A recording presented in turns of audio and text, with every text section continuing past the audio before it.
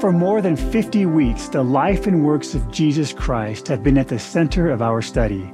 His ministry, miracles, and atonement have created a legacy which has defined much of the entire course of history. It is within that context that we look back to the start of the most defining and influential era in human history, a lowly stable in Bethlehem. I invite you to join us in our study today and encourage each of us to request divine understanding that the Spirit may teach us individually and specifically. Welcome to Come Follow Up.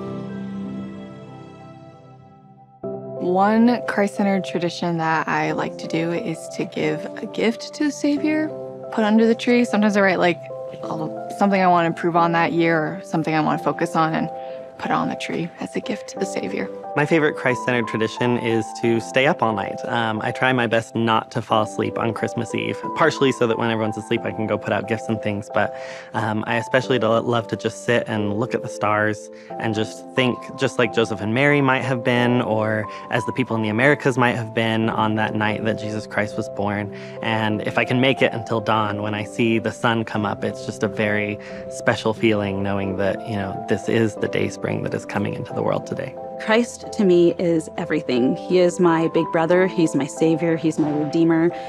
His birth is so important to me because he followed through with the plan. I mean, the plan started in the pre-existence. And so him being born and him following through with the crucifixion means that I can go back home to my Heavenly Father. And that is why we're here. Merry Christmas, everyone. My name is Ben Lomu, and I'm your host. Our gospel scholar for today is Carrie Mielstein. Carrie has degrees from BYU in psychology and ancient Near Eastern studies, as well as a PhD from UCLA in Egyptology and Hebrew language and literature. He is a professor of ancient scripture at BYU and also has taught at the BYU Jerusalem Center. He and his wife have 6 children and 1 grandchild. Carrie, welcome back. Thank you. So good to be with you again. And we want to welcome back our special guest, Janet Erickson. Janet is an associate professor in the Department of Church History and Doctrine in BYU's Religious Education program. She lives in American Fork, Utah, with her husband, Michael, and their 2 children. Janet, welcome back. Thank you. So good to be here, Ben. And we're also joined by our studio audience. Thank you all for being here. And to each of you at home, we are so happy you have come to join us for today's discussion. Please follow along and share your thoughts with us on any of our social media platforms. Today, we've selected 2 topics to discuss that relate to the birth and mission of Jesus Christ using various passages from the New Testament. These topics and discussions support and build upon the Come Follow Me resource developed and published by the Church of Jesus Christ of Latter-day Saints. The 2 topics we are going to discuss are Jesus Christ condescended to be born among us on earth, and Christ fulfilled his mission so I can have eternal life. After exploring these 2 topics with our panel and studio audience, we'll let our studio audience go and dive deeper into the scriptures with Carrie and Janet in footnotes. Okay, Carrie, so as we jump into this first topic, Jesus Christ condescended to be born among us on earth. How does understanding Christ's entire mission help us really appreciate and understand his birth? I think at this point we need to think in terms of the big picture and think in terms of God's plan for us and his covenant. I think sometimes we tend to focus on just the Gospels. Now, we certainly should learn from the Gospels, right? But that's one of his roles. And if we forget everything he does before and after that, then we don't get a well-rounded picture of Christ. And so I think it's helpful to think about Christ as the creator. Jehovah, as he is often portrayed in the Old Testament, what we might call the divine warrior. That's a scholarly phrase we sometimes use, but it comes from times like in the Exodus where they talk about him as a man of war because he's just saved Israel. That's the being who comes down in incredibly humble circumstances. That it really recontextualizes for me and helps me think about what that condescension really is. Mm-hmm. Janet, what are your thoughts as we look at Christ from, like as Carrie said, from all aspects? What can that teach us specifically about his birth and mission? Yeah. Oh, it's so powerful to think of this fulfillment of covenant. I love how Carrie teaches about covenant, but here the Lord condescending to be with us in fulfillment of that covenant. The glorious God, Jehovah, who had been creator of the whole earth, who rains manna from heaven, who makes possible all of these miraculous events. And all of that then come to a mother who brings him to life in a manger, in a stable. And then to think of the combination of that is this being who will come be with me in my vulnerability, in the realities that are part of mortality, in the messiness that is mortality with me, and is the great conqueror. Across the Old Testament and in the Book of Mormon, they're looking to this Messiah who will come in fulfillment of the covenant to be with us. And Carrie, and as we talk about this word condescension, it's not actually found in the Gospels, correct? No. So in 1 Nephi chapter 11, we have this experience of Nephi in a vision. The angel asks him in verse 16, knowest thou the condescension of God? Carrie, do you mind explaining to us a little bit about what condescension means and how it can help us understand the birth of Christ? I'm happy to do that. And it's such a powerful word and powerful idea that he gives us there in that phrase as he then goes on to talk about the birth of Christ. But let's start with what the word means. We understand the descend part. Con means to be with, right? So he is descending to be with us. And I think that's such a powerful idea that he is coming from on high to be with us on our level, and then he will be raised up so he can raise us to his level. Well, so as we talk about this condescension, as you know, it's Christmas. Of course, we're going to talk about the birth of Christ. We have a question that came in from one of our viewers. It's going to kind of springboard us into this conversation of Christ's birth. Hi, my name is Addison, and I live in Layton, Utah. Here's my question. Who are the people who are waiting for the birth of Christ, and how did they know when he was born? That's a great way to start off this conversation, right? Who are those that were waiting for his birth, and how did they know when he was born? Janet, do you want to start us off? I love that the account in Luke and Matthew, we can identify with all these people when you put out that nativity set that you have in your homes and families, and each of the parts and pieces, the shepherds, the angel, Mary, Joseph, the wise men, even the animals, and they're all there, and we can all identify with these individual people. Here's Mary and what she experiences in having this sacred role as being the mother, the first to awaken love in this child. Then you see the shepherds and how the first words are, fear not. I bring you good tidings of great joy, which shall be to all people, not just to you, but to all people. For unto you is born this day a Savior. And each of us, there we are in that story, in our unique ways, identifying with all of those that he comes to. So let's go back to the beginning. Like, when did this all start as far as looking forward to this moment? You can start with Adam, right? Adam is, right after they're cast out of the garden, is told to make sacrifices, and eventually he is told why, that this is in similitude of the only begotten Son. And this idea of the Lamb of God comes up, right? That this is a sacrifice that will prefigure the sacrifice of Christ that will enable everyone to be restored to God's presence. And this is really meaningful for Adam, who was just with God and no longer is. And hopefully we can understand how meaningful it would be to him, since we don't remember being with God like he did, but we can take that upon ourselves. But if we get to Christ's time, this has become really meaningful to them, this idea of a Messiah, someone who will be sent, because they feel oppressed. Mm-hmm. The Romans have taken over the country, and it's both an emotional and a financial thing, and so they are looking for a deliverer, not recognizing that it's not just a political deliverance. Someone is coming who will deliver them from death and hell itself. If you go to Luke chapter 2, famous chapter as far as the birth of Christ. Verse 4, Joseph went up from Galilee out of the city of Nazareth into Judea unto the city of David, which is called Bethlehem, to be taxed. Mm-hmm. In verse 5, with Mary, his espoused wife, being great with child. So they're feeling that squeeze of oppression, as you said. What can we learn about the way Jesus was raised from Nazareth, living under Roman oppression? How does that add to the beauty of what he's about to begin with his mortal ministry? That's a great question. So Nazareth is one of the smallest villages in Judea, where things are the toughest. Jesus and Joseph are going to fit right in there. They're builders, right? They're making their living by carving things out of limestone and in the Galilee area, largely basalt, which is a lava stone that's hard and sharp and not easy to work with. It's good once you get it shaped. It's a strong stone, but it's hard to work with. Janet? Powerful, that metaphor, just thinking of working with stone, Carrie, and all these verses that we have this week, Colossians and Peter and Corinthians, are about what can happen inside each of us by the power of Jesus Christ, that we can become a holy nation, and that's the overcoming of the adversary.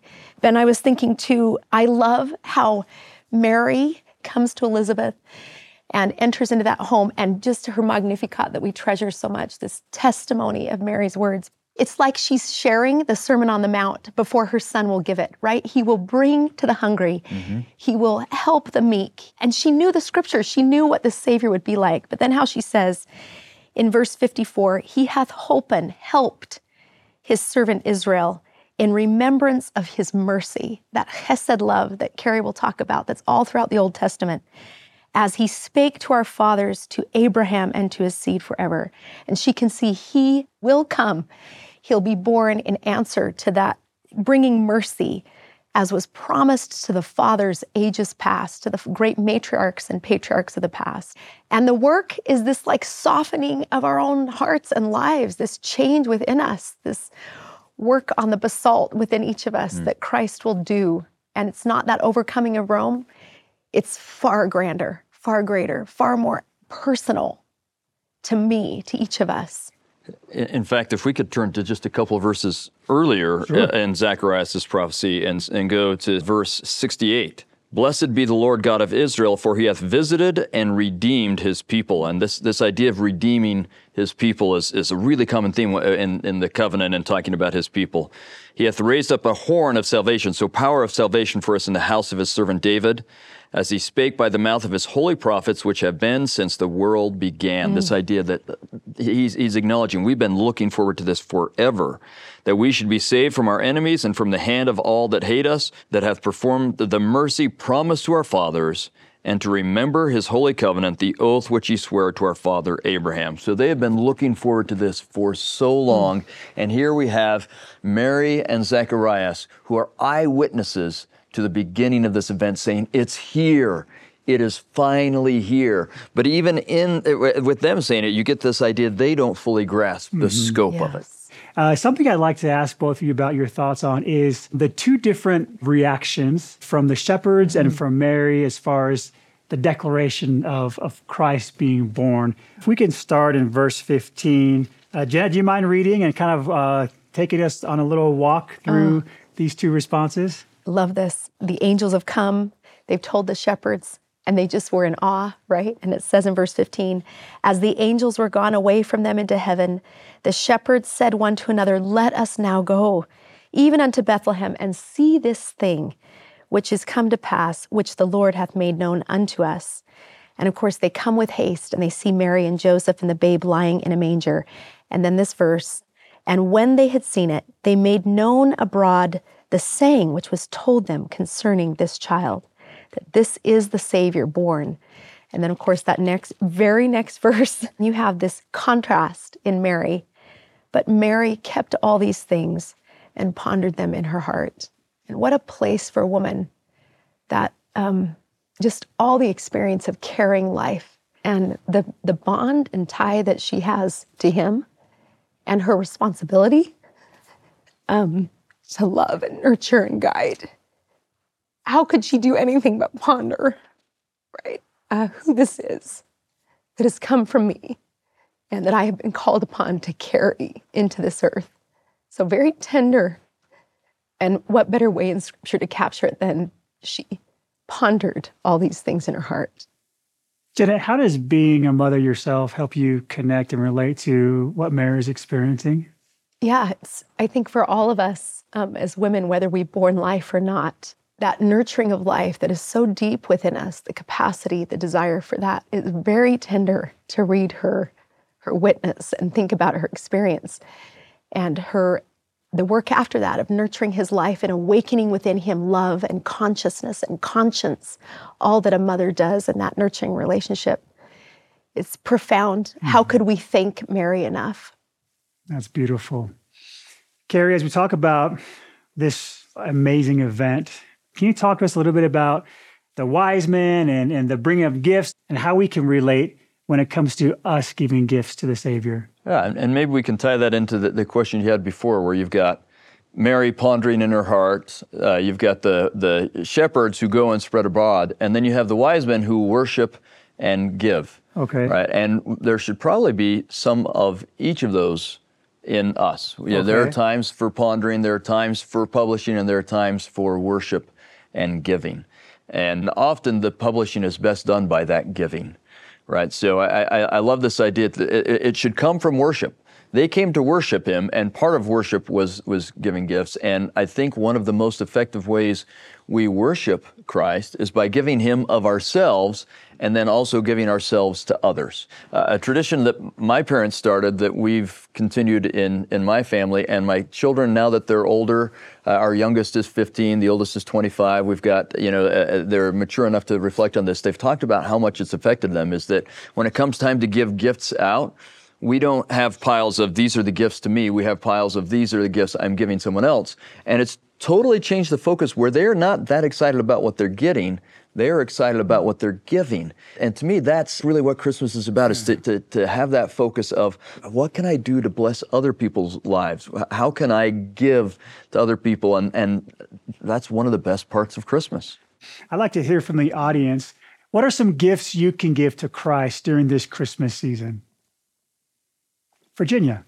I have nativity scenes all over my house. I actually have two that stay up all year round, and they have the Christmas lights on them, and they are on every night.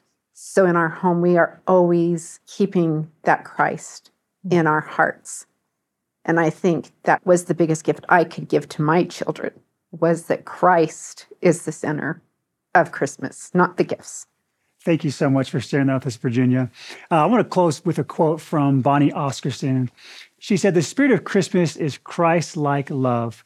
The way to increase the Christmas spirit is to reach out generously to those around us and give of ourselves. The best gifts are not material things, but gifts of listening, of showing kindness, of remembering, of visiting, of forgiving, of giving time."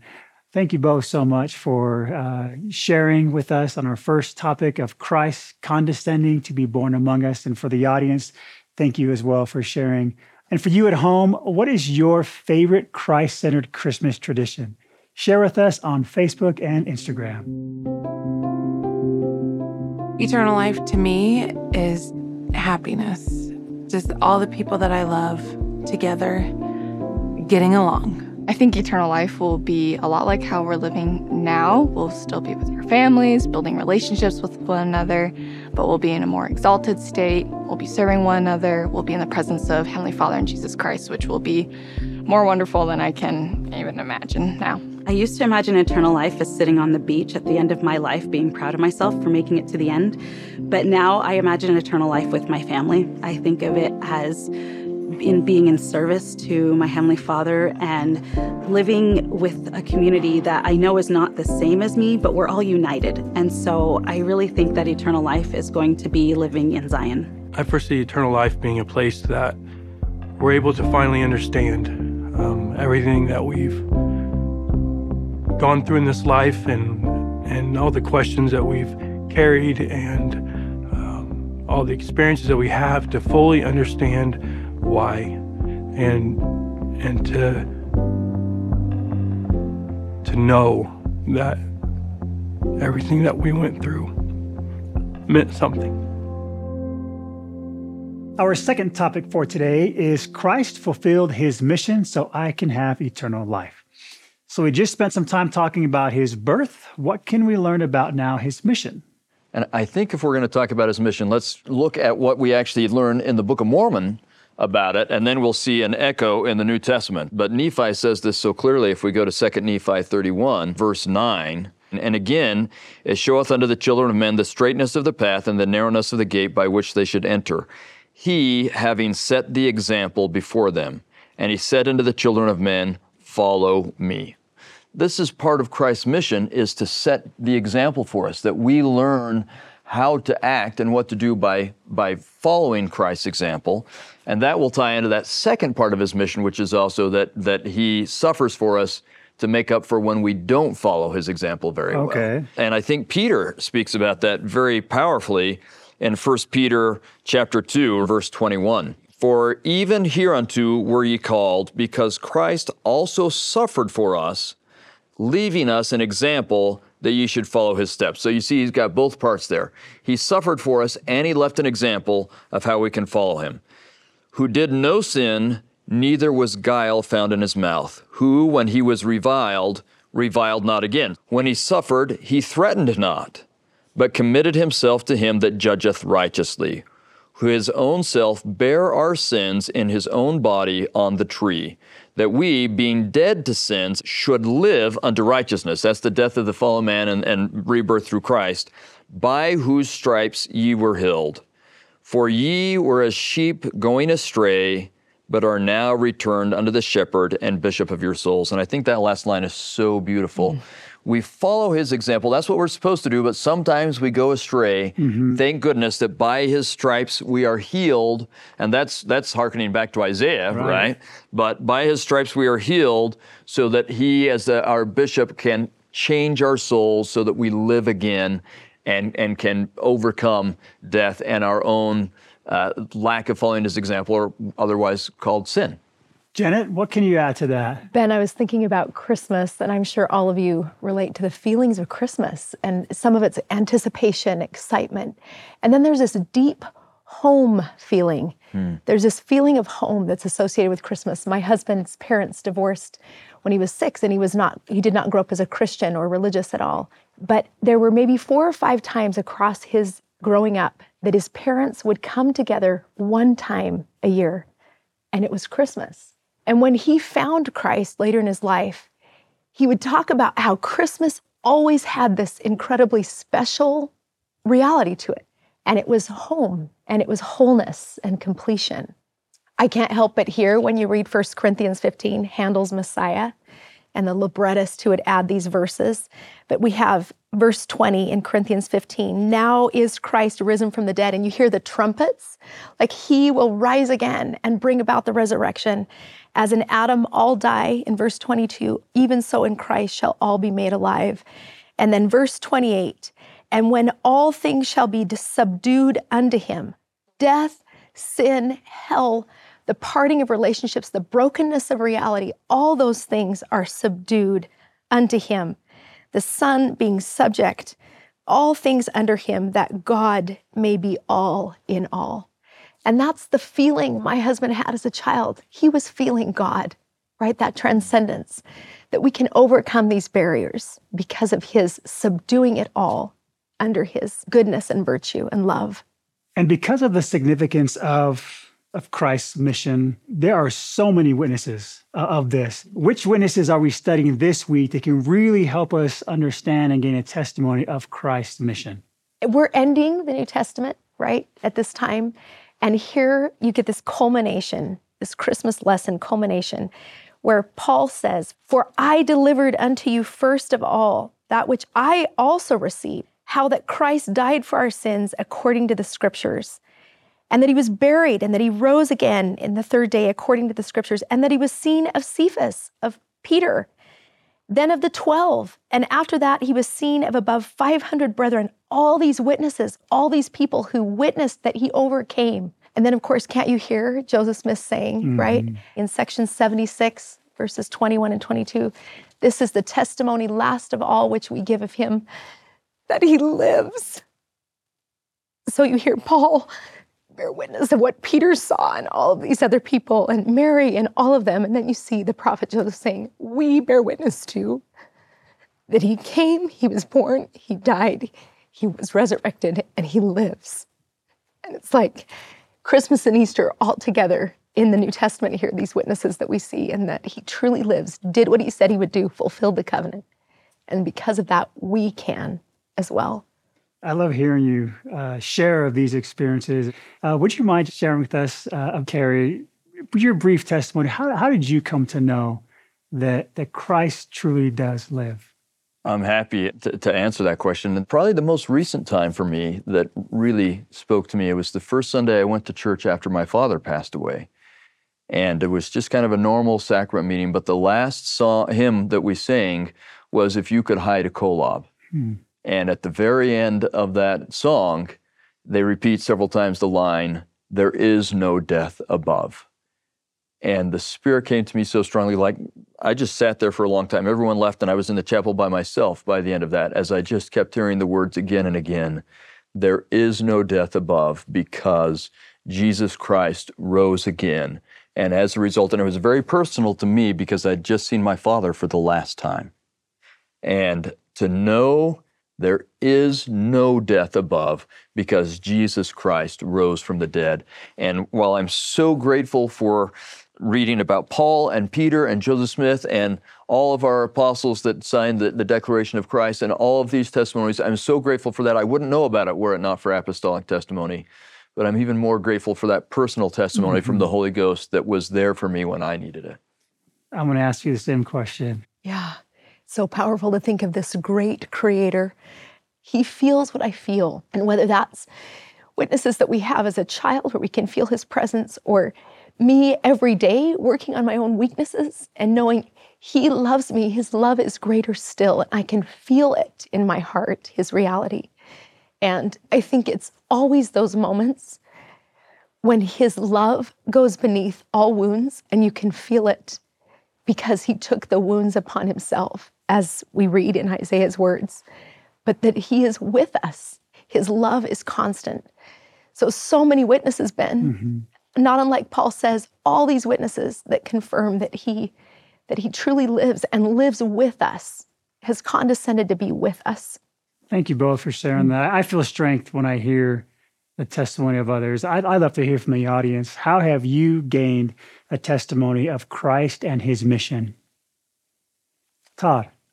All of us, if not for the atonement, must experience that second spiritual death where we are removed from our heavenly parents forever. But Jesus Christ was removed from our heavenly parents, at least for a time, so that we might never have to experience that. I started this week at my grandfather's funeral.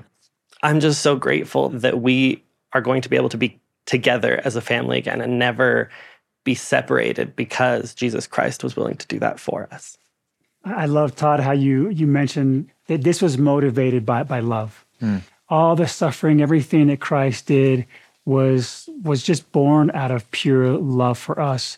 What do we draw from that, especially during this Christmas season, as we look at, as you talked about earlier, Carrie, following his example of showing and demonstrating love?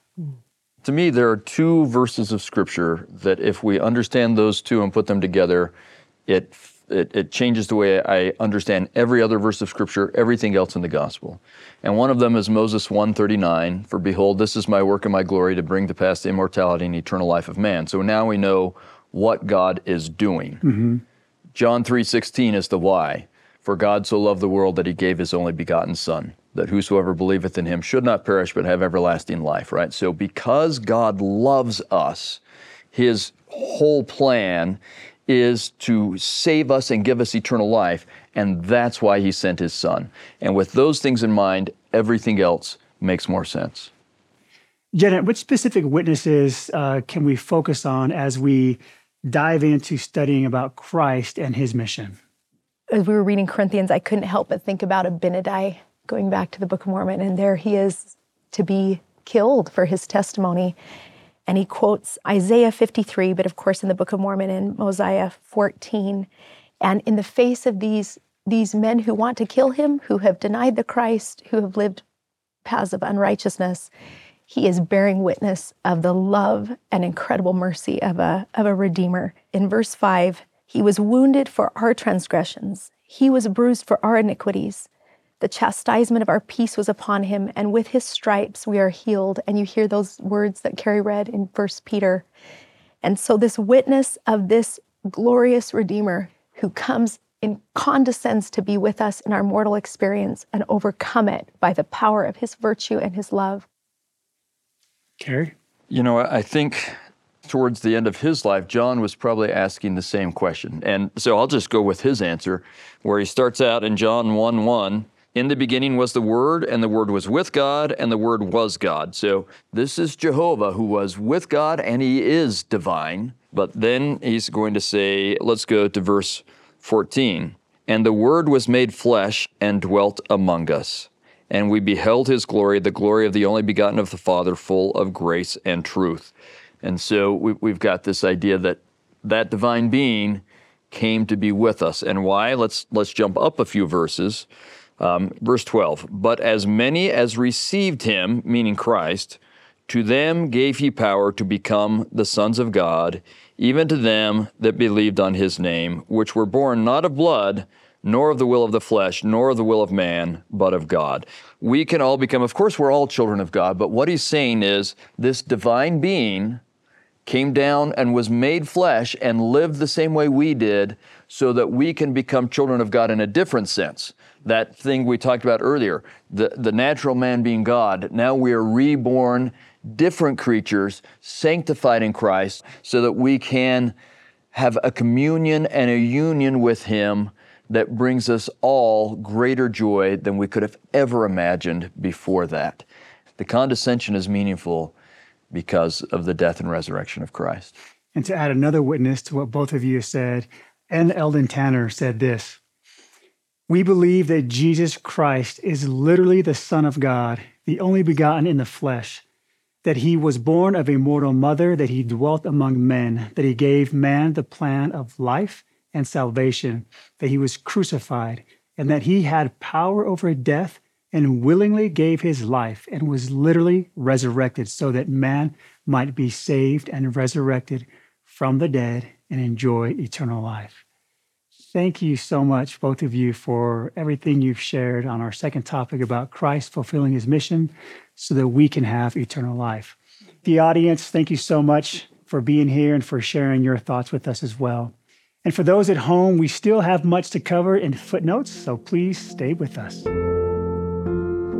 I feel like the Spirit communicates with me through music and song, whether it's hymns or instrumentals or just melodies. I feel really connected. The Spirit communicates with me through a feeling of confidence in a place where I probably shouldn't be feeling it. It's really easy for me to kind of feel overwhelmed just around a lot of people or in novel situations, but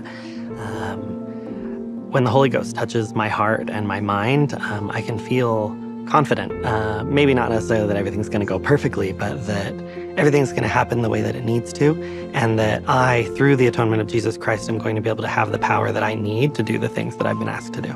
The Spirit communicates to me through a knowledge that what I know, what I've heard, what I've felt is true, and that moment is always there, no matter the experiences I've had in life or the choices I make. As I look back, I cannot deny what knowledge I gained at that time. Welcome to Come Follow Up Footnotes. We've dismissed our studio audience and are looking forward to building upon our previous discussions about Christ's condescension and eternal mission with Carrie and Janet.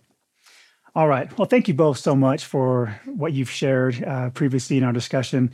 I'd like to revisit some of these accounts of Christ's birth and kind of do a little compare and contrast between Matthew's account and Luke's account. Do you want to start us off, Carrie, and we'll kind of dive into this? Sure. One of the big differences, I think, is their audience. You've got Luke, who is not a Jew and is not really writing to Jews, who is going to tie this in, as I said, to big kind of global setting and so on, whereas Matthew, who is a Jew and is writing to Jews, is going to do a really specifically Jewish thing. Starting Matthew chapter 1, verse 2, Abraham begat Isaac, and Isaac begat Jacob, and he just walks us through until we get to David. The way he tells us, 14 generations between Abraham and David. So you get this establishment of the covenant, 14 generations to the height of the really kingdom of Israel. Then you go 14 more generations, and you get the destruction of Jerusalem and the Babylonian captivity. So 14 more generations, and you get to the low point and then you go another 14 generations, and you get to Christ. And so he seems to be saying we have the covenant established, we reach our height, we stop keeping the covenant, we get to a low point and things are bad, but now we're back to the point where covenant is reestablished, the fulfillment of the covenant is happening with the birth of Christ, and it ties it all together into the expected Messiah and the fulfillment of the covenant, and everything we've all been waiting for since Abraham's day is now fulfilled in this one moment and this one person. Powerful. One thing I noticed as I was studying this is that the accounts differ. There's a pretty significant event that is missing from the Luke account that Matthew writes about. In Matthew chapter 2, verse 14, and when he arose, he took the young child and his mother by night and departed to Egypt. A lot of that is missing from the Luke account. Is there any reason why we have this seemingly extremely important event, a life event in the life of Jesus, is not given in Luke's account? Yeah, well, and it's a good question. Again, I'm so grateful that we have both accounts because there's a whole bunch Luke has that Matthew doesn't have, right? As far as like, this is when we find out about the angels coming and the shepherds and everything else is from Luke. So they both have different audiences with these different things they're aiming at. I think that his inclusion of the Egypt story is at least partially due to what we were just talking about. He is showing the continuity of everything that's happened since Abraham and the covenant, and Christ is the fulfillment of the covenant. So think about the great story of Israel is that after you get Abraham, Isaac, and Jacob and Joseph of Egypt, that they go into Egypt. And they're in Egypt, it's their incubation period as a nation. And then as a nation, they're born as a nation really as they leave Egypt in the Exodus and they come in and they inherit the promised land and the covenant is really fulfilled. And then you see that happening with Christ. The covenant is going to be fulfilled in Christ being born, but that's not his emphasis. Really, his emphasis is he goes to Egypt, has that incubation period, and now he comes out, and then he's going to start to talk to us about Christ fulfilling his mission, themes of covenant, promised land, redemption, deliverance, and Messiah. You know, Moses is a kind of Messiah. He's an anointed one and that kind of thing. All of this is brought to mind in this story, and it just helps them recognize Christ for who he is and what he's doing and the fulfillment of the wonderful promises of the covenant. That's pretty neat. It's been so powerful to study the Old Testament and then the New Testament in sequence and to see that this God who answers all of these promises of redemption in the Old Testament symbolically, in a sense, right? Does it really, but also symbolically, here it is, the fulfillment in the New Testament of what that redemption really means and looks like. And Carrie, you spoke about this earlier. Sometimes we study the Bible, Old Testament, New Testament, whereas the more you study them together, man, it opens up so much and it really strengthens your understanding of who Jesus really is.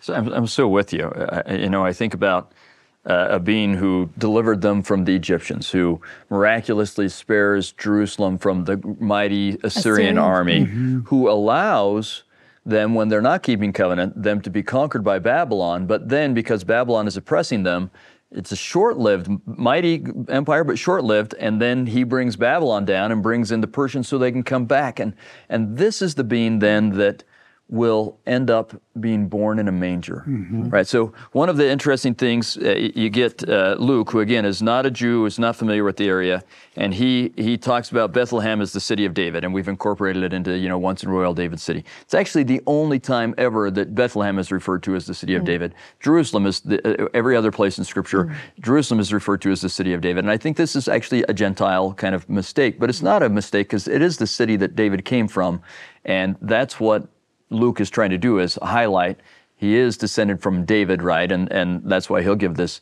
genealogy as well.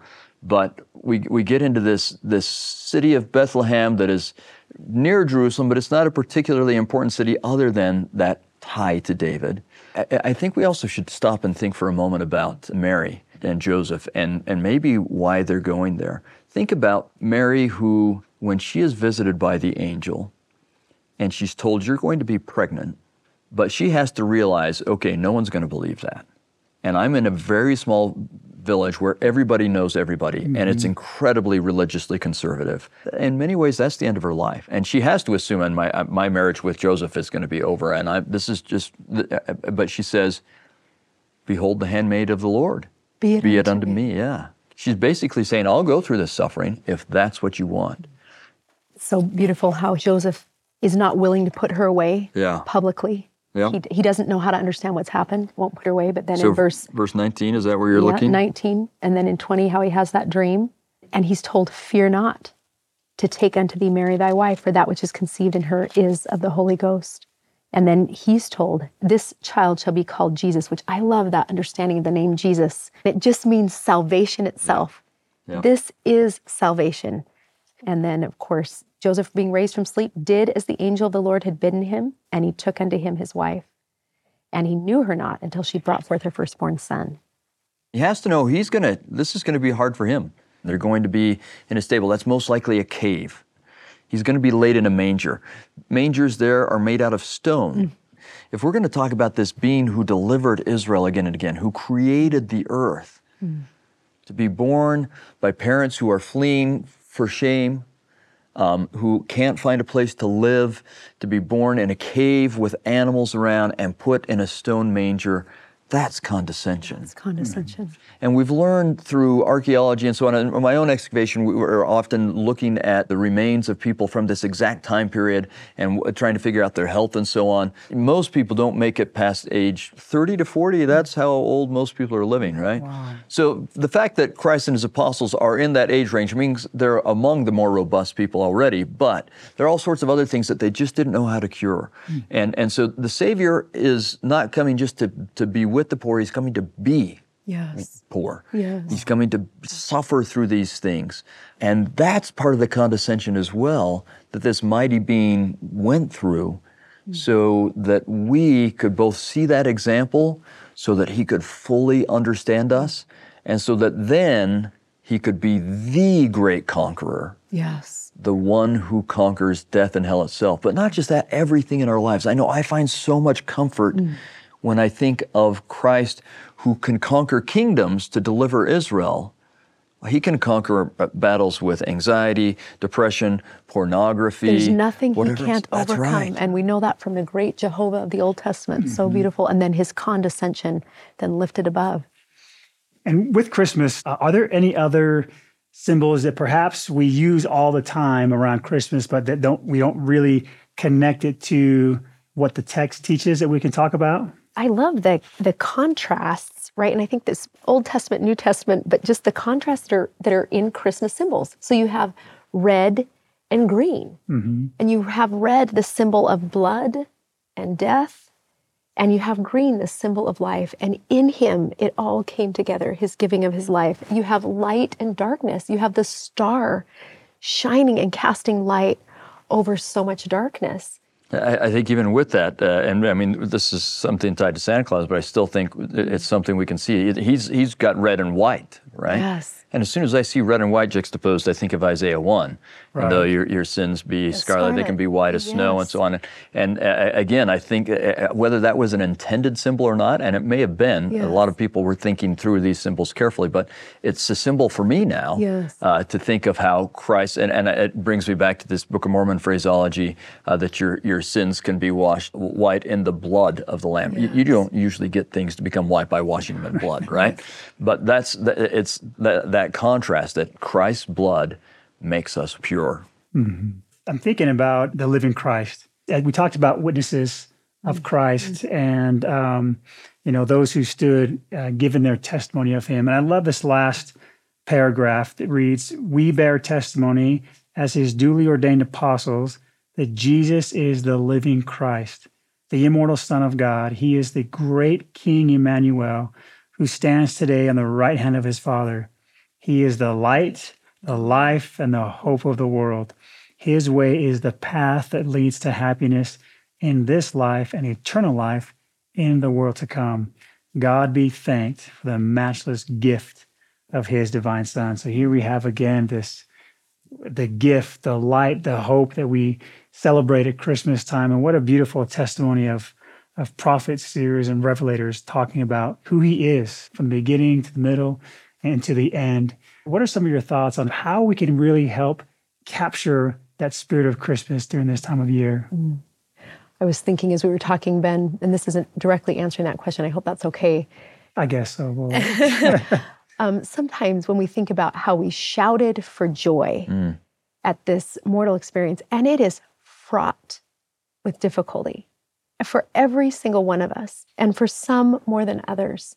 It's fraught with things that seem so much less than joyful, difficulty and pain and suffering and sorrow. And you can wonder, what is this story of joy, right? And I think that anticipation that we all have, that all will be overcome, and every knee shall bend, and every tongue shall speak in worship before him. We anticipate that day. We look with hope. That's the great story of Christmas. It hasn't all been overcome, but the assurance is it will be. That assurance that we don't see yet fulfilled in mortality, Christmas is saying, he is coming. Thanks, Janet. Carrie, what are your thoughts? I would say we need to focus on loving God and loving his children, right? The two great obligations under the covenant, the two great commandments. And to do it in a way, remember a couple of years ago, President Nelson asked us in General Conference to make more time for Christ. And if we can consciously say, how am I going to make more, however much time I have been making, this Christmas season, can I make more time for Christ? And then keep asking ourselves, what are our motives? And for everything we're doing, whether that be the way you're making Christmas dinner or the way we're doing any of these little traditions that we have, is it somehow based on my love for God and my love for his children? And if we'll focus on those things, more time for Christ, love God, love children, oh, what a Christmas.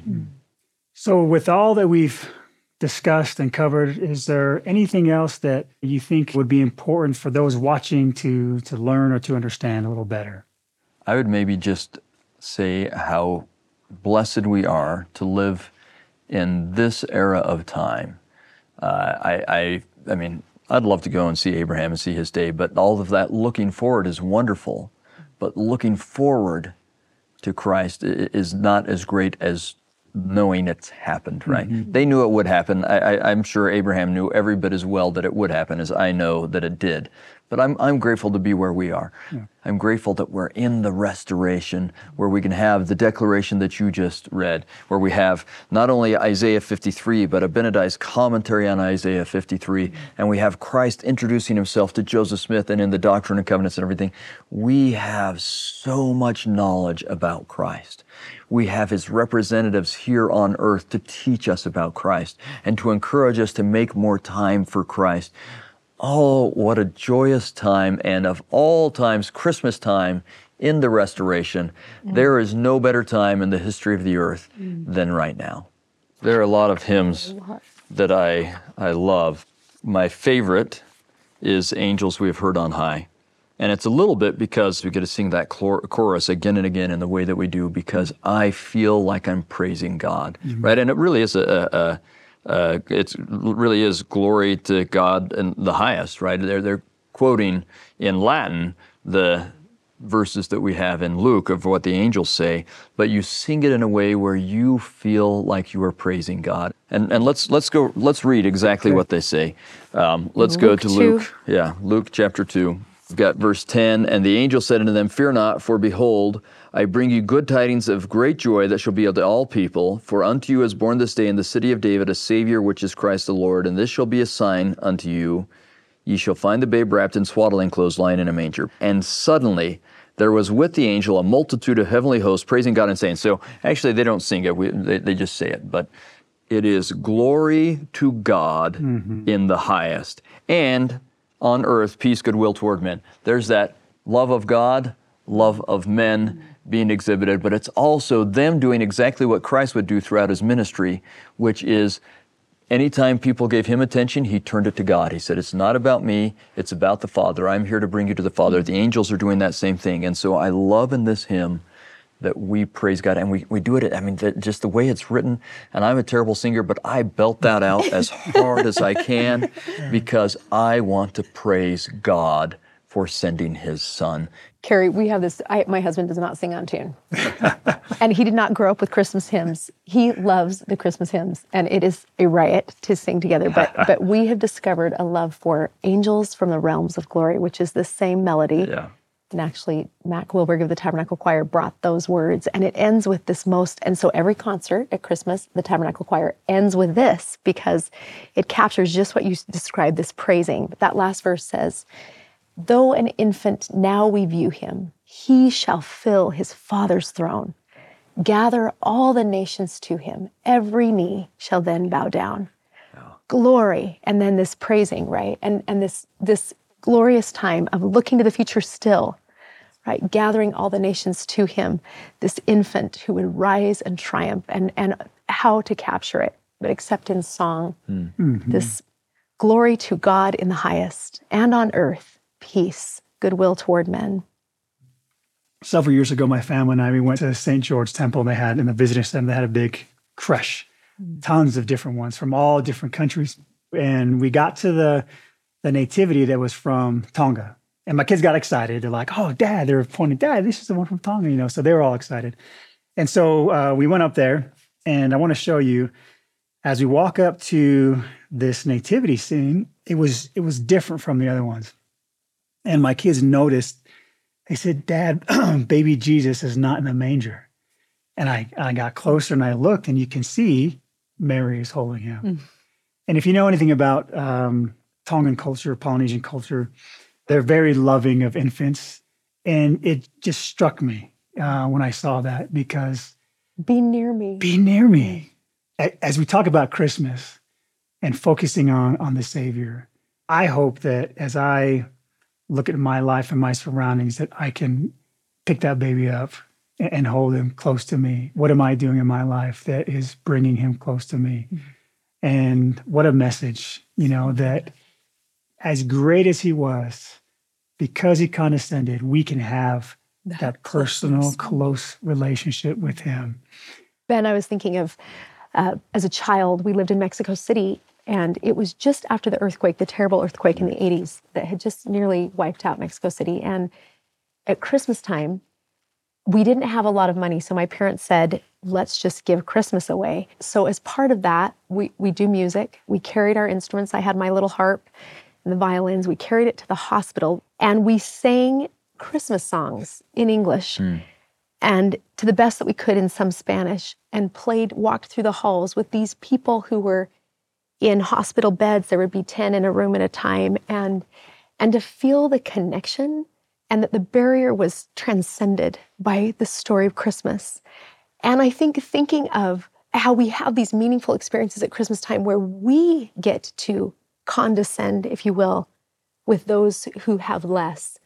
So the giving that is so meaningful is connecting, as the Savior did with us in our frailty and weakness, and his condescension with us.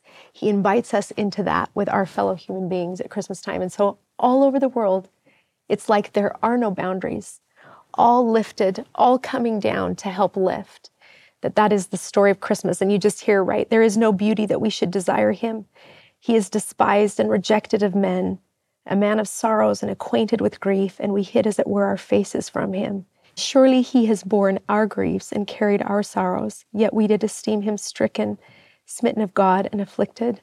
But he was wounded for our transgressions. And you hear that beautiful account that he would justify all of us. You hear in verse 11, justify many, for he shall bear their iniquities. So when we participate, it feels like our experience of the atonement of Jesus Christ happens as we participate with him in that work of offering mercy. Then we receive it through him, who can measure how beautiful Isaiah's testimony is here. Yeah. I can't thank you enough, both of you, for just bringing this spirit with us today, for sharing your testimonies and your thoughts and your intellect into the scriptures and what that's added. Merry Christmas. Merry Christmas. And thank you for joining us for this Christmas discussion. I encourage you to record and act upon any impressions you've received. For additional study and teaching resources, visit byutv.org/comefollowup. And join us next week as we move into the final week of the year and discuss the closing chapters of the New Testament and the final words from John the Revelator in Revelation 15 through 22. Thanks for watching. Come Follow Up is a production of BYU Broadcasting.